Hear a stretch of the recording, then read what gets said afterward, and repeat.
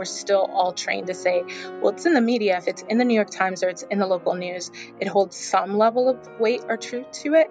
But then there's also this pulling back of, well, they're not going to know everything around Black people. And certainly if we look in the early days and some of the early deaths in the United States, they were Black people, but they weren't being reported on by race, if at all. And so in absence of a story that makes sense to Black communities, you start looking to other places to fill in the blanks. And that's what takes you into, certain online spaces. I'm Quinta Jurecic, and this is the Lawfare Podcast, July 9th, 2020. It's another episode of our Arbiters of Truth series on disinformation. Evelyn Dweck and I spoke with Brandi Collins-Dexter, the Senior Campaign Director at the advocacy organization Color of Change, and a visiting fellow at the Shorenstein Center on Media, Politics, and Public Policy at the Harvard Kennedy School of Government.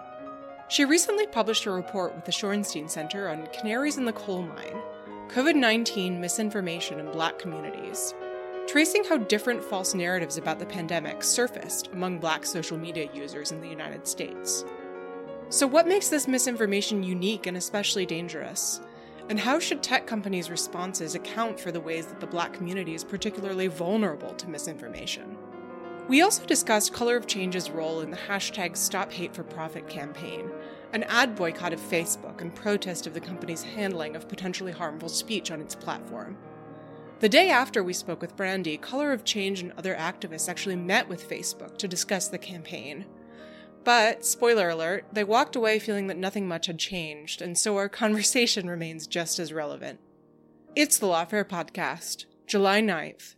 Brandi Collins-Dexter on COVID-19 misinformation and Black communities.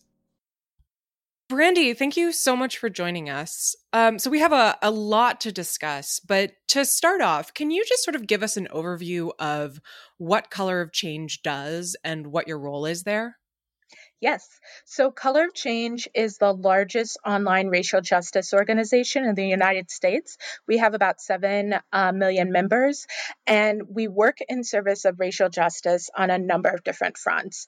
And so really tying issues of net neutrality and tech accountability and criminal justice and economic justice to issues of racial equity at broad. And I am the Senior Campaign Director at Color of Change. I oversee our media, culture, and economic justice department. So anything that has anything to do with economics, big tech, culture, all of that, that is my beat. Awesome. And you've been doing a lot of really important work, and we want to get back to that. But the place that we actually wanted to start, and the reason why we wanted to talk to you today, was you recently wrote a report called Canaries in the Coal Mine, COVID-19 Misinformation in Black Communities, that reviewed the disproportionate effects of medical misinformation about the coronavirus pandemic and the effects that that's having on Black communities. So, the pandemic famously created an infodemic of misinformation and just a sheer flood of information more broadly. What is it that you found in your report about misinformation in Black communities in particular that makes it unique? Yeah, so just to go back a little bit, so I actually took a sabbatical late last year and got to do a fellowship at the Harvard Shorenstein Institute and studied disinformation, and particularly that targeted towards Black communities. And so had really started to look deeply at the different ways in which we saw information traveling in these spaces that weren't really being observed by traditional disinformation journalists or researchers. And so cut to beginning of COVID, not just because I am, of the Black community and see a lot of stuff coming in, but through that analysis was starting to see early on that there were a number of dangerous tropes flying around. So the first big one was that Black people could not get coronavirus. So in the early days, which it seems crazy to say that now, but in the early days, there was a lot of content and memes flying across different platforms saying that Black people couldn't get Rona, that it was because of melanin, it was because of a number of other issues. And we were immediately alarmed by that. So started reaching out to tech companies and saying to them that this information was flying and started tracking it. And through that process, saw more disinformation that was flying through communities, and really tracking that and going back to Harvard and kind of comparing notes. And from that, this research of like, okay, what are the four main tropes that we're seeing here? Black people can't get COVID, that COVID is directly related to 5G technology, the Bill Gates vaccination narrative. And again, a lot of these aren't necessarily things that are exclusive to the Black community, but that were disproportionately moving through the Black community. And then finally, that herbal remedies were alone something that could solve for COVID-19. So that's what the root of the paper is based on. And so do you have a sense, you sort of touched on it there in terms of, that some of this misinformation was flying around among multiple communities. I know I saw plenty of folks tweeting about 5G who were not on Black Twitter, who were from other races, other countries. Do you have any sense of whether there is a particularly large amount of misinformation that was traveling within the Black community, or was it, particularly worrying for reasons that we can go into?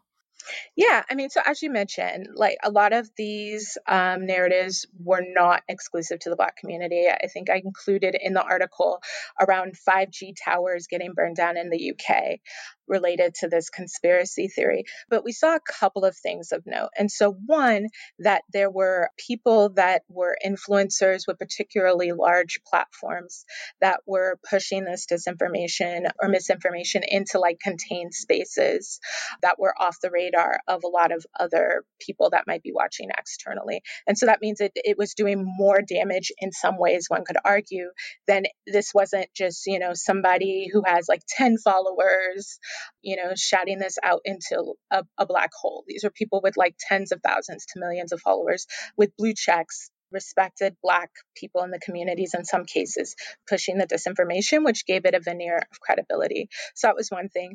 And then two, one of the things that we noticed, particularly given the disproportionate impact of COVID-19, which we also knew anecdotally early on, even before the data came out, that it was particularly urgent that this idea that Black people could not get it at all and in no way had to protect themselves or could kind of magically cure ourselves if we did get it, that really stood to have a particularly devastating impact on the Black community. And again, I'll also say this, I focused on the Black community, but we saw similar things traveling through East Asian communities and Latinx communities. Like there were these sort of sets of tropes that were traveling through different communities of color, but particularly these were the ones that we looked at for Black people.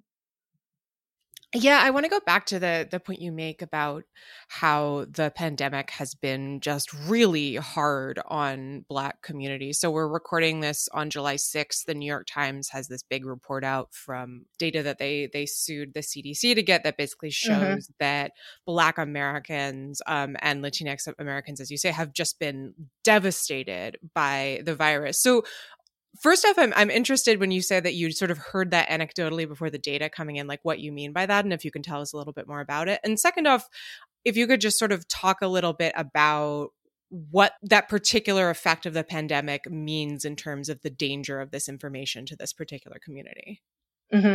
So, I mean, I think first step was just common sense analysis, right? So it's like any pandemic or anything that's going to hit a community in a certain way, the people who are most frontline workers, the people who live in most enclosed spaces, the people that have some of the pre-existing conditions that were coming up here are more likely to be on the front line. And so we knew from early data coming in, things like sickle cell anemia was particularly people that had that pre-existing condition in Italy were particularly devastated by COVID-19. Black people are more susceptible to that. Lupus, blood disease, like, on and on down the list, diabetes, all of those things that make you more susceptible are things that disproportionately harm the Black community. So that was like the immediate sign. The second thing was even just strikingly, so I'm Black, I'm married to a white man. We would be getting on the Zoom calls with our families, and like we would talk to his family and they would be like, oh yeah, I mean, all of this is happening, but we're not really sure what's going on. And we're just like, doing our walks by the ocean and kind of all of this stuff and going to wait it out. And then I would talk to my family and it would just be like, oh, this person's parent died, this person's, cousin has it. It was just like on and on, like it's just a different conversation with my family. And this was like across class, across age, which again was verified by New York Times, across location. It really was clear that there were stories of people being actively harmed in my family that wasn't happening in my husband's family. I think in terms of just the danger of that, beyond death, I think there's so many implications in terms of like the ability to work. There's economic implications. One of the things that I said before that I've said again is that those frontline workers that didn't have the ability to go into their house and not come out, like a lot of those people are disproportionately Black. And so day after day, it's like people going out, people being exposed, people coming back to their families in these like enclosed, different areas around the country. And what that means in terms of like economic instability, in terms of death, in terms of like medical costs, in terms of like the ability to even engage with our families, like all of that is like deeply impacted our ability to understand the way information is traveling online and what to trust and what not to trust. That's like a huge piece of this, which is what brings me to the tech accountability frame. Well, first, so sorry to hear about your experience, and thank you for sharing it, because I think it really makes what we're talking about here very real and vivid. Let's talk about responses then to this kind of misinformation from platforms, because I think one of the things that your report really draws out, or you can feel free to agree or disagree with this, but that kind of a colorblind response to misinformation or disinformation isn't really adequate, because it's going to miss aspects of culture or the way that these communities communicate in particular, that either doesn't show the misinformation showing up, or it doesn't address its disproportionate effects.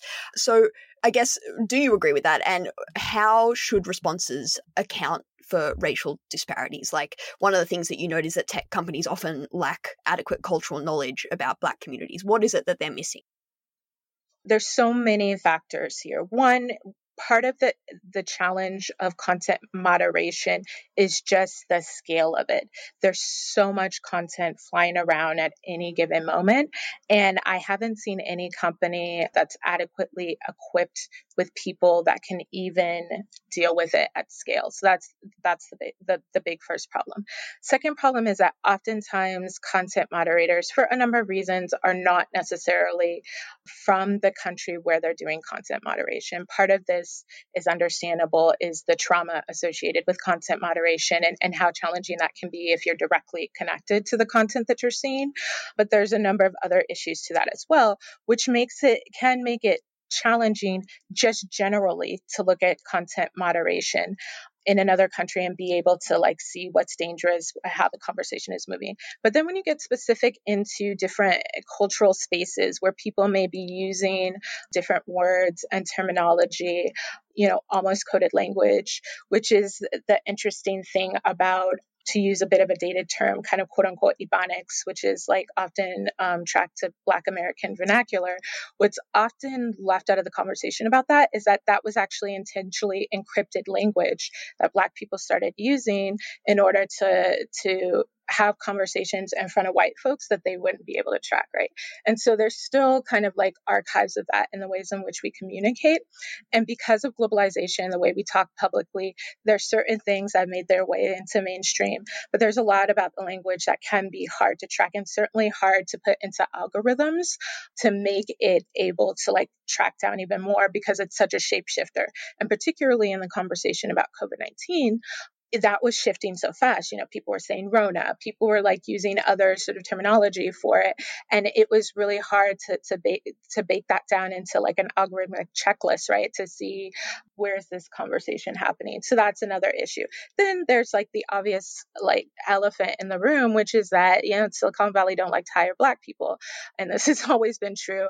And even though these tools have a certain amount of cultural cachet that in a lot of ways is built on Black culture, whether it's a lot of gifts that have, Black people and Black emotions in it, whether it's the things that go viral that tend to be content from reality shows or other spaces that oftentimes disproportionately feature Black people. There's a lot in which Silicon Valley is built upon Black culture, but has not put in place decision makers, content moderators, people thinking about these issues at all, who reflect the communities that they are leveraging for their platforms. And so that also adds a layer of, a complication in terms of the ability to really understand what people are seeing, even as things are sort of mutating and conversations are shifting in real time. Yeah, so Brandi, if I can, I want to dig in a little bit more on the examples that you mentioned about people posting on Twitter using slang, using African American vernacular English. So one of the examples you flag in the paper is a tweet that, as you've said, uses Rona to describe the virus instead of the coronavirus. You also note remixes of Cardi B messages on Instagram. So can you talk a little, get us a little bit more into the specifics of sort of what specific ways Black people were communicating this information that wasn't getting picked up, and why it is that it wasn't getting picked up, the mechanics of why, if you type in Rona, you don't get the same flags as you might if you type in coronavirus. Yeah, so there's a couple of pieces to this. So the one that you're speaking to is that breakdown of language. So in the first couple of days, Rona was really popular shorthand in various communities, particularly Black, around COVID. If you go into Rona now, interestingly enough, most of it is overrun with white people using it as slang. It's already sort of evolved as a term in different Black spaces, but also it's partially what is understood within the culture in certain ways that is not understood broadly. And then there's two, who is the spokesperson or who is doing the speaking. So in some ways, and again, going back to my relationship with my husband, there are people that I know that are like celebrities in the Black community that I grew up knowing and listening to and following, that if you said their name, he wouldn't really know who you were talking about. Carrie Hilton is actually one of them, who's one of the people that I brought up that use the 5G technology. Now, she's had a couple of crossover records, but for the most part, her popularity is majority within the Black community.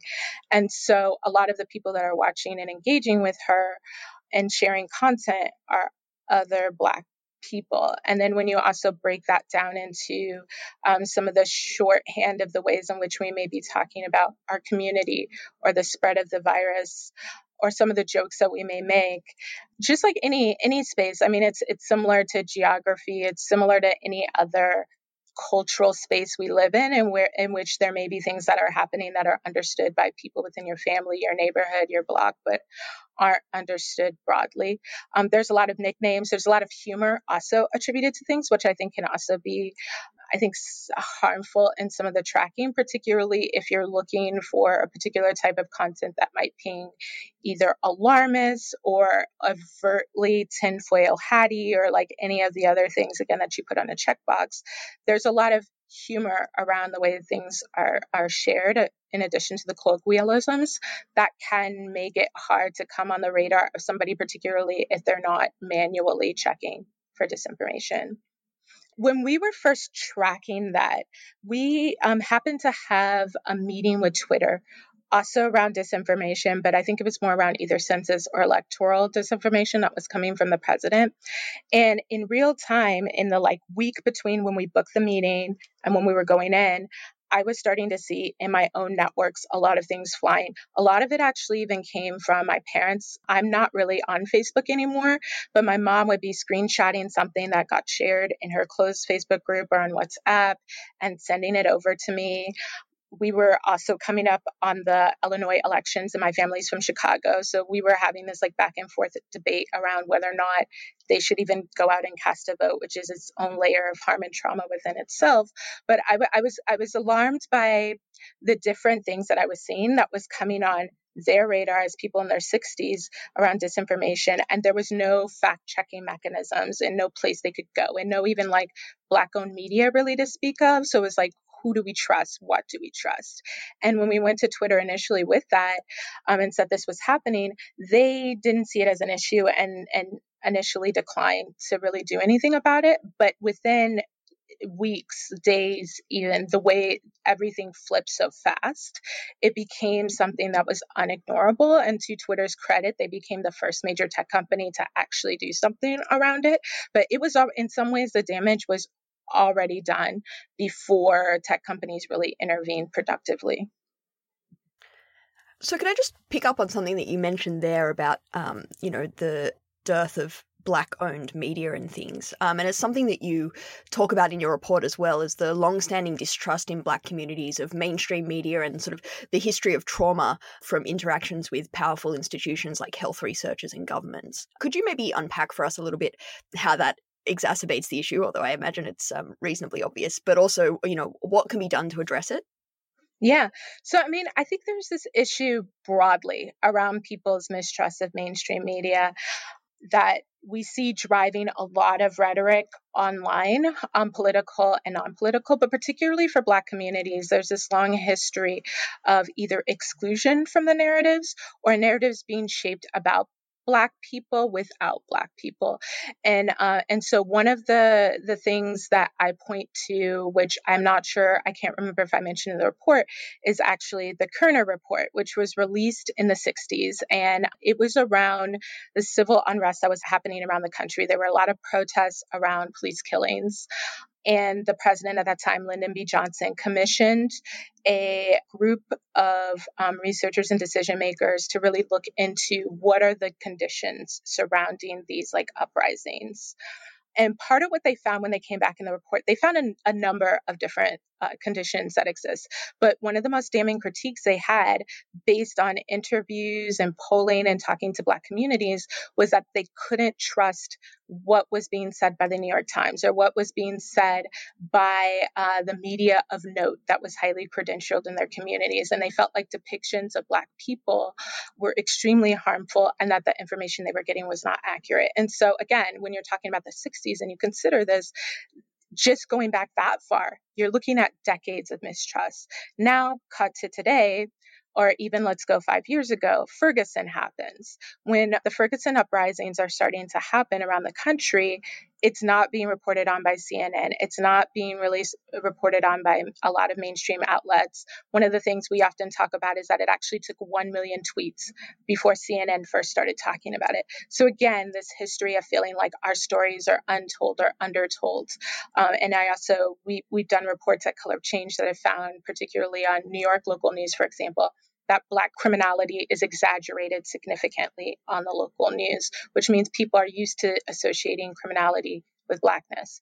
And so when you take all of that, there's this uneasy sort of pact we almost have with media, where in some ways I think we're still all trained to say, well, it's in the media. If it's in the New York Times or it's in the local news, it holds some level of weight or truth to it.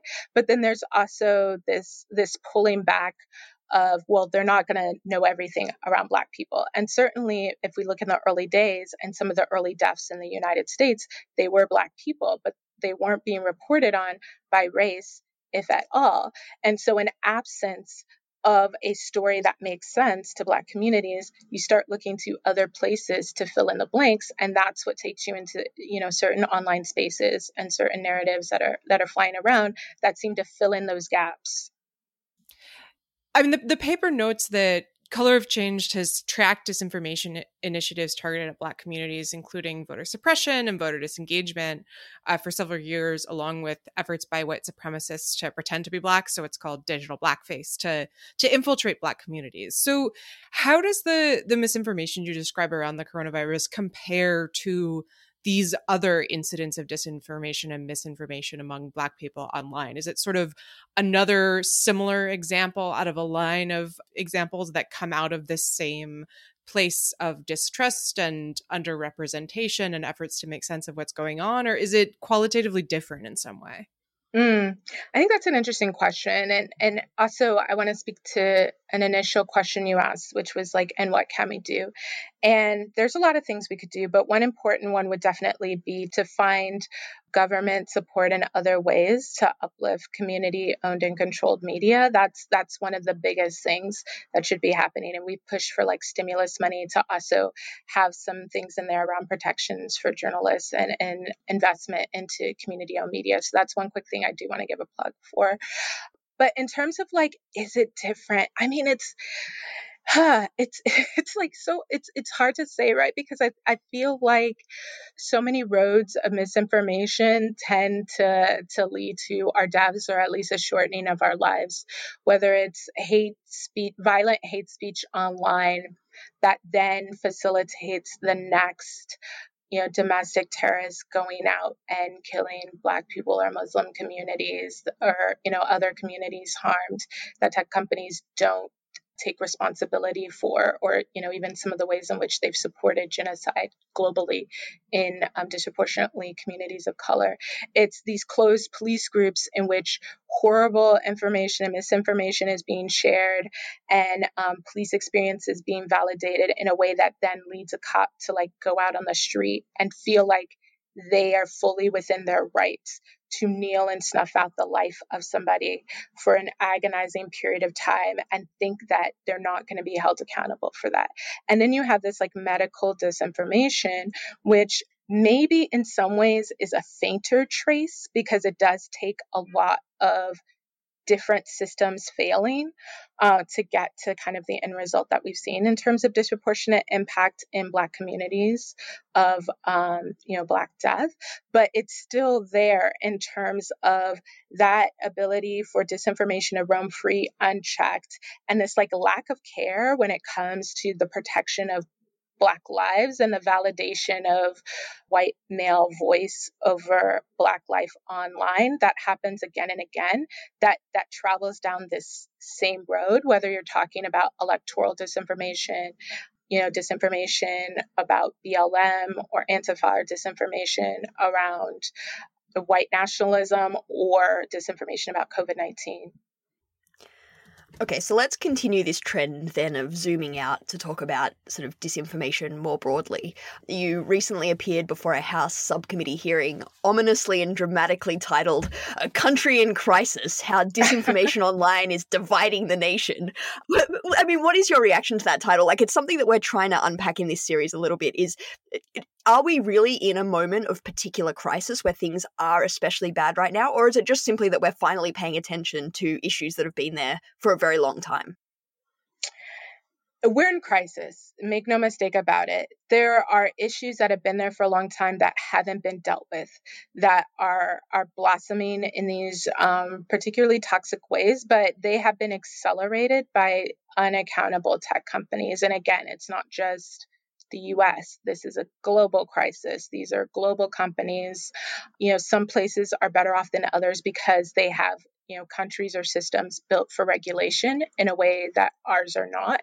But this is a major issue in terms of the ways in which, even when tech companies say that they're upholding free speech, they're actually bastardizing it in a number of ways that are making people unsafe on the platforms. They're rewriting the rules in real time. The Washington Post dropped an amazing article, I think either this past Friday or the Friday before last, around looking at the ways in which Facebook has continuously rewritten the rules of what's acceptable on their platform to build loopholes in for Trump and certain politicians, and how that's had implications not just in the US, but in the Philippines, Myanmar, other places.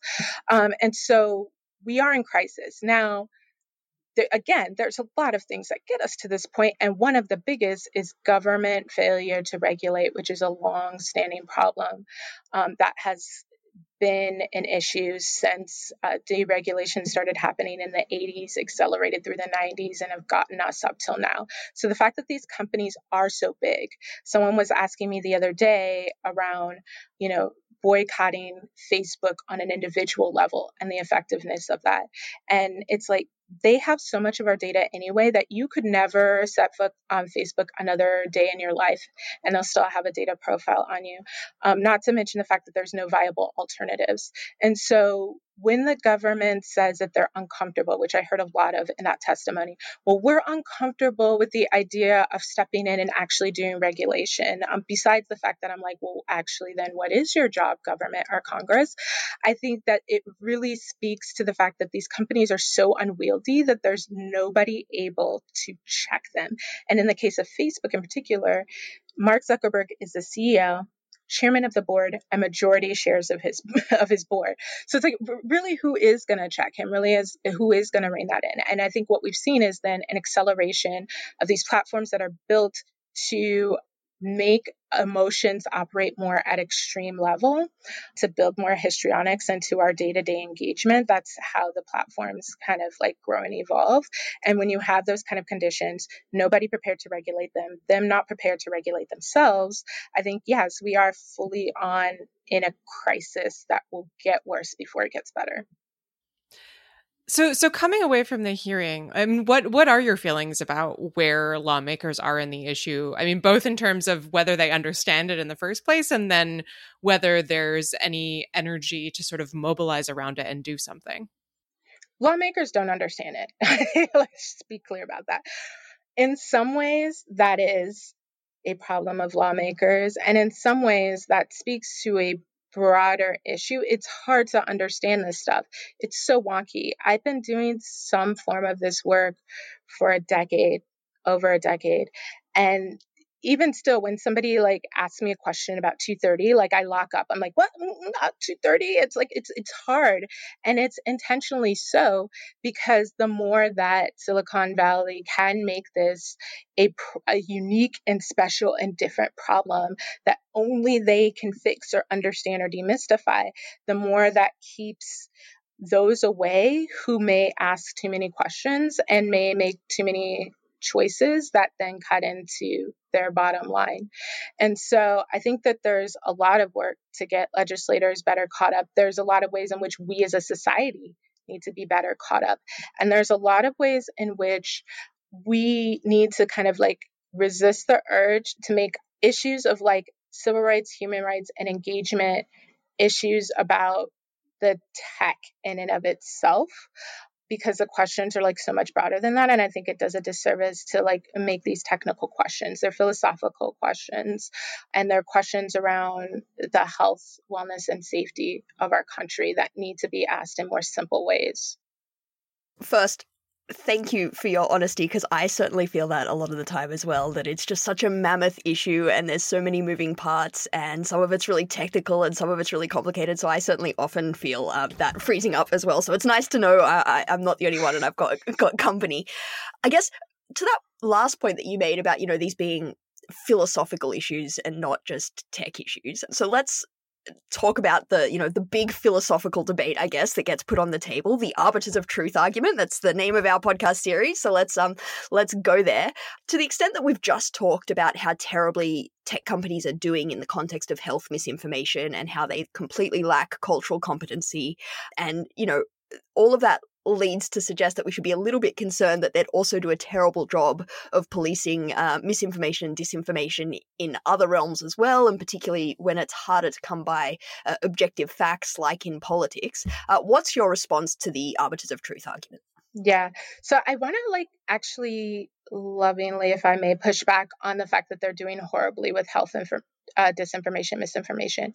They could get better, but they're actually doing way better at it, that it actually makes my head spin, because the things that we have been asking for when it comes to hate speech on their platform, they've been telling us that we can't do this. We can't do that. Oh, the technology is not going to work. Oh, we don't have enough content moderators and they don't understand.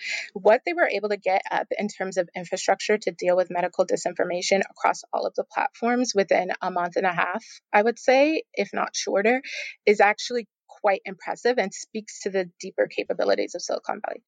I'm very pleased to hear that. I'm just wanting, because I mean, I think that's fantastic, and I'm very happy to get the pushback, and that's a good news story. It's sort of maybe the first bit of good news we've heard in the last 35 minutes, so that's excellent. But how do you quantify that? Because I mean, from my perspective, we've seen a lot of like big announcements from tech companies that they're really cracking down and they're working so hard to do this.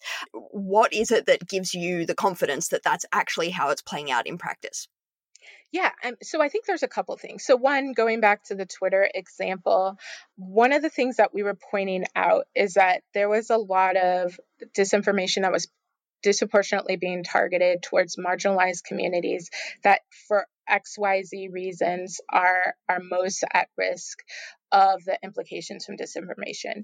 And when Twitter rewrote their rules to account for COVID disinformation, they were really specific in there around talking about Black disinformation or getting like really specific within a civil rights frame, which I'll come back to in a second, around how to deal with COVID disinformation. And so I thought that was really important. Secondly, just in doing, kind of hand searches or whatever, or some of the different things you see, it's like you see a lot of natural information in across the platforms that's talking about COVID that allows you more entry point into accurate information from the CDC, from WHO, from outlets that are of note talking about COVID or medical establishments. And so I think that's really important. And we've seen a taking down of, inaccurate COVID information. So not just a slapping a news label on it, except when it comes to the president or other people, but an actual manually like removal of this bad information before it travels too far into communities. And so we've seen really specific changes, actually, that I would say Twitter has been the best at this. YouTube has been more interesting at it. Facebook has been Facebook about it. But to each company, you've seen them do more on this than they've been willing to do when you get to the issue of hate speech and white nationalism. Well, that's very encouraging. And yes, Facebook's gonna Facebook. So let's go back to the arbiters of truth argument, because I cut you off. What do you make of that argument?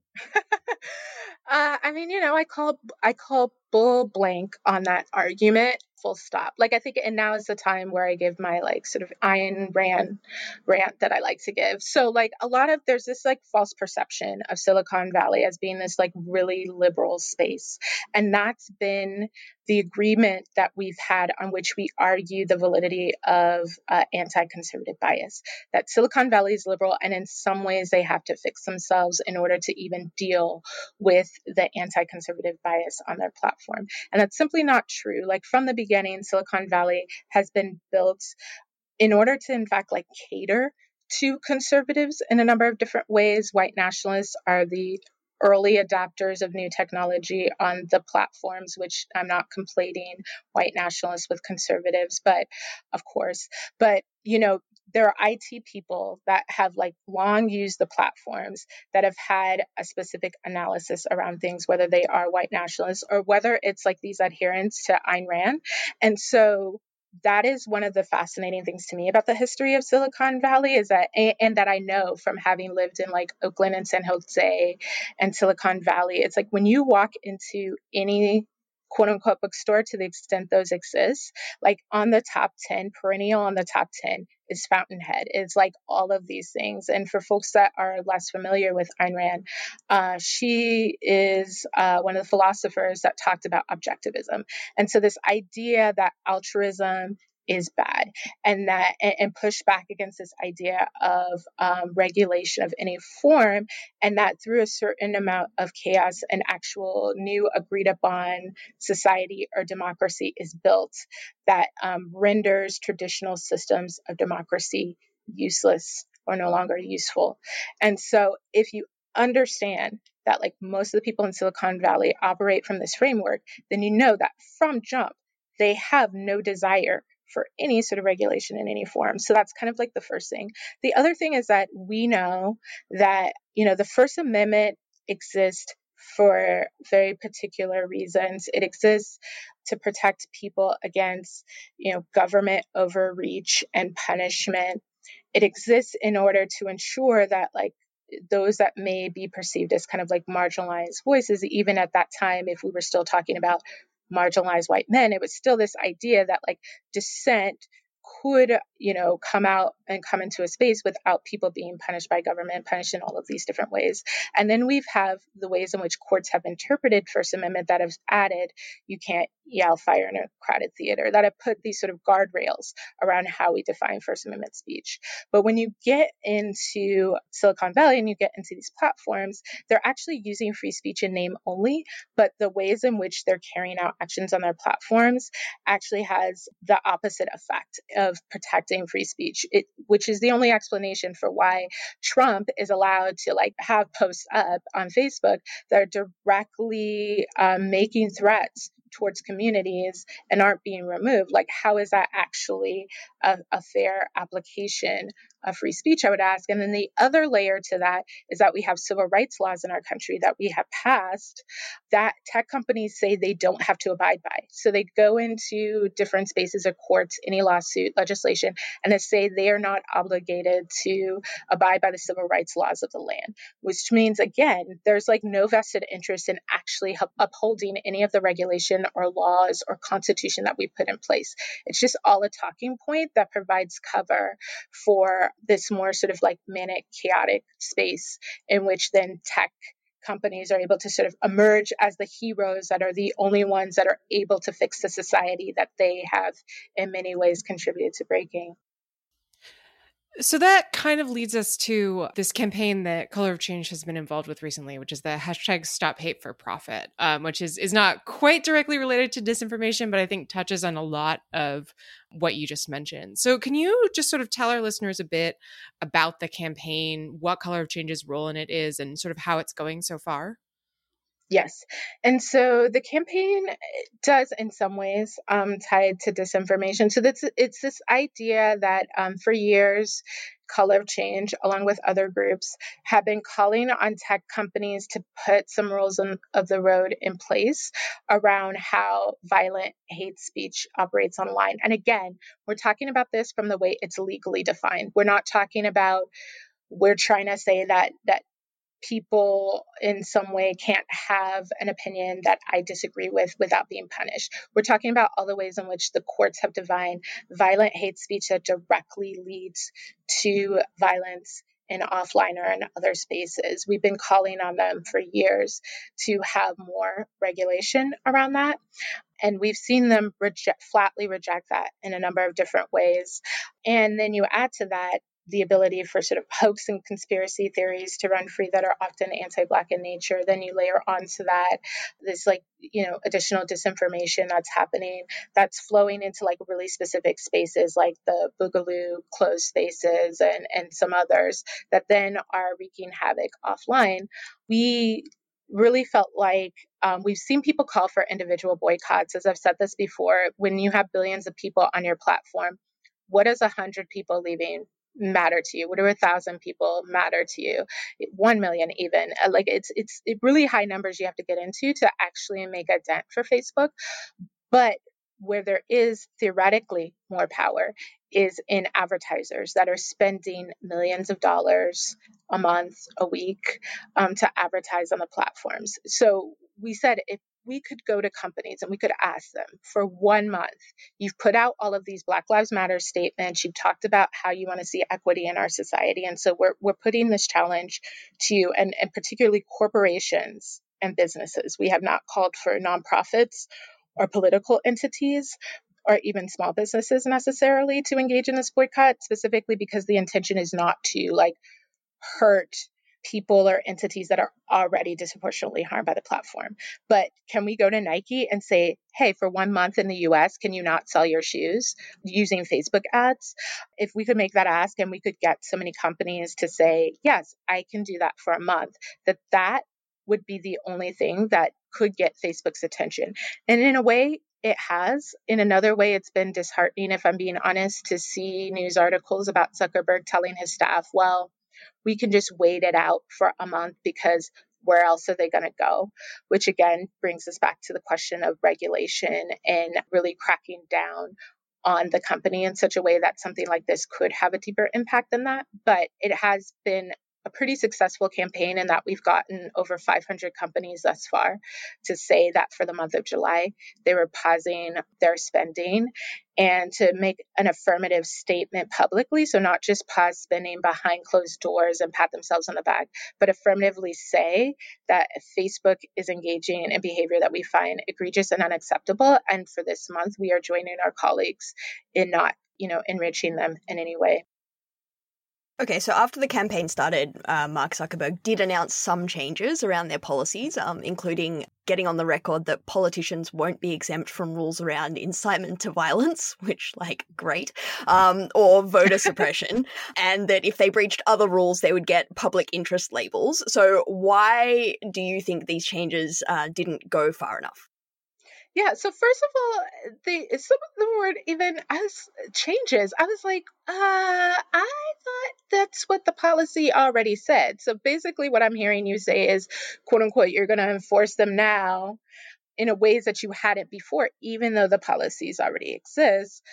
The problem with that is that even there, they still built in a loophole for people that have some of the biggest platforms. So they still immediately rushed to say, well, this still doesn't apply to Trump. He's still not in violation, even when he's giving out inaccurate information that's causing a run on lupus medication, even when he's talking about shooting people and all of this, that still doesn't violate our standards, but maybe we'll slap a newsworthiness label on it. And then at the same time, almost at the same time, Zuckerberg comes out of his home in Hawaii to give this speech around all these quote unquote changes he's making. I think it's the number 3 most shared content on his platform is disinformation from Ben Shapiro that shows BLM activists at a veterans memorial, which is widely debunked, not accurate, all of these things, still number 3 piece of content shared on your platform. So once again, it's you have said that you're doing all of these things, but the things that matter, it actually matters whether or not somebody with a platform of millions of followers like Trump and others, Shapiro and others, pushes out disinformation that's just able to languish for a period of time. It matters whether or not you act quickly on that. But you still built in all of these back doors in order to assure that you don't upset the people that you're most concerned about upsetting, and that you're still treating this more as a PR crisis that you just have to wait out until it goes away, than something that has your policies have directly resulted in lives lost in the US, in other countries, is thrown elections into chaos, is put authoritarians in power. These are your policies, and you're still treating this it's just something you need to wait out. And I think that the fact that even there were so many journalists initially that rushed to say that this was something new was actually, quite frankly, a little bit shocking to me. But thank goodness that there's other, tech reporters out there and people that are a bit more savvy and have been around the block a few more times that were able to call this what it was.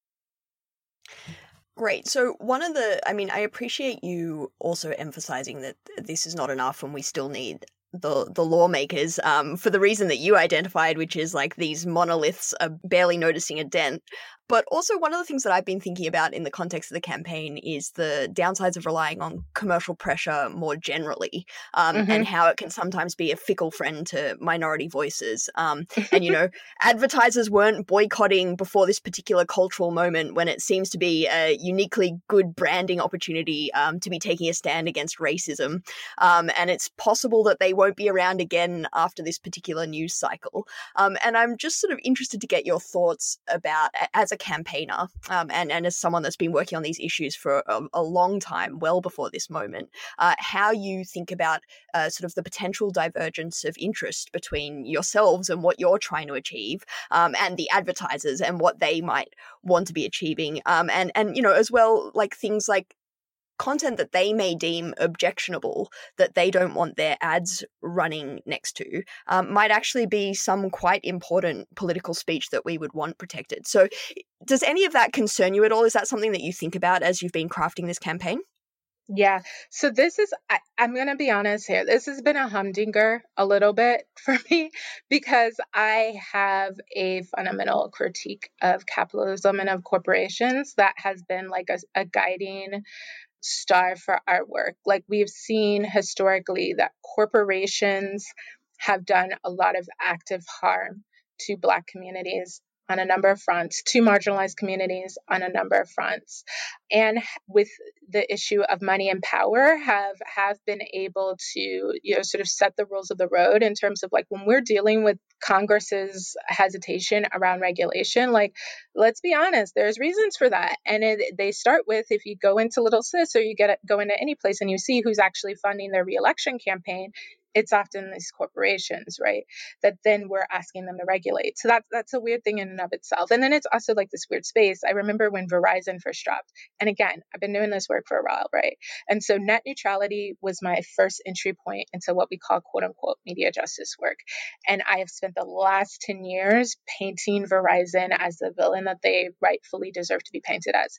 And then they became one of the first companies to say, we're not going to do our ads in July. And then people are like, oh, yay, Verizon. And it's kind of like, cool. So a stopped clock is right twice in a day, but what does this mean in August? And so I think that like we have to be careful not to give corporations too much credit. We have to be careful to acknowledge when corporations have taken a step, because I do think that is important. I do think that we have to push a certain amount of responsibility, but I think that it is not enough for them to say, okay, for this 1 month, we're not going to spend money in the US and still run international ads or still treat their employees horribly. Like we saw Pinterest kind of like come out and issue their Black Lives Matter statement. And at the exact same time, we were talking to 2 of their now ex-Black employees who were treated horribly there.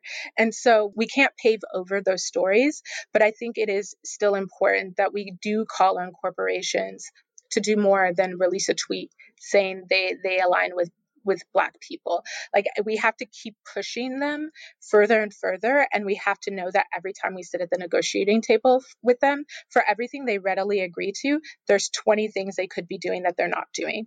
And we can't lose sight of that in this corporate campaigning work. So like today, you might give a half-hearted thanks, Verizon, but like we're about to be back at it again, and not even just next month. Like right now, net neutrality still has to be fought for and won. Like there's still a lot of ways in which, and I'm picking on Verizon, but I could run the table on in terms of corporations have stood up.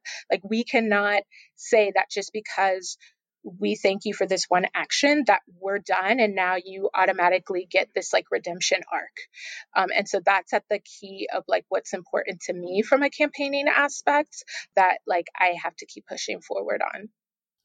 So let's close out by going really, really big picture. So one of the promises of social media has always been that it can sort of give the voiceless and people who are often marginalized a voice and a platform and help them get their message out in a way that wouldn't be possible in a world that's more controlled by gatekeepers. So as an activist and a campaigner, do you think that social media can be good and productive in that way? Or are you in the sort of burn it all down camp of, everything is rotten and we need to start from scratch? Yeah, it's so as you were talking, I was thinking about the other day. I don't know why. Like I rewatched The Little Mermaid, which was like one of my favorite movies, and so I was imagining like Ariel kind of having this voice ripped out from her by the witch, and then Sea Witch Ursula, and then having it kind of restored back and happily ever after. And the truth of the matter is that I feel like these tech companies have gotten away with this talking point that they've given marginalized groups their voices. And one thing that I've always said is that if you look at history, whatever new technology is introduced, there is immediately the ways in which marginalized voices have looked to make use of that, whether that's in, newspapers, and thinking about in the UK, like leftists would sort of smuggle newspapers and I think caskets to get to their communities, to get around the taxation from like the mainstream papers. Or you look at radio and low power FM stations, like which each new technology, there's a rush for marginalized voices to think about how can we use this in service of our cause. And then comes the moment where those that own the technology and own the society come back in and clamp down on it. And that's part of what we've seen with the evolution of social media. We've seen initially that was a place that was leveraged as a tool, and it's still leveraged as a tool. Like George Floyd, in some ways, maybe doesn't happen in the same way were it not for social media vehicles, as much as true. But does it give voice to activism? No. And does the harm that these companies are doing at this point more harm, like the harms that they're doing does not justify letting them do whatever they have to do. And so like technology is beautiful. Technology is glorious. Like we can't ever forget that like technology can be a tool for liberation when wielded right. And we can never forget that there are people in power who will always seek to make sure that technology only belongs to the elites. And that's the battle that we're in right now. And that's what we're looking at when we look at regulation and even some of the fallout from what I think were actually really solid Reddit moderation rules coming into place and immediately like hijacking that conversation to make it about, sort of white male voice in that moment or what have you. Like we have to like really separate again the question of should a tech company exist that has no accountability on any level from whether or not people deserve to have a technology that allows us opportunities to organize for a better world. All right, we're going to have to leave it there. Brandi, thank you so much for joining us. Thank you for having me. You've been listening to The Arbiters of Truth, the Lawfare Podcast's mini-series on disinformation. You can find past episodes in the Lawfare Podcast feed, and we'll be back for another episode next Thursday. The Lawfare Podcast is produced in cooperation with the Brookings Institution. Our music is performed by Sophia Yan. Our audio engineer is Zachary Frank, and our producer is Jen Pacha-Howell. Please rate and review the Lawfare Podcast on whatever app you use, and thanks for listening.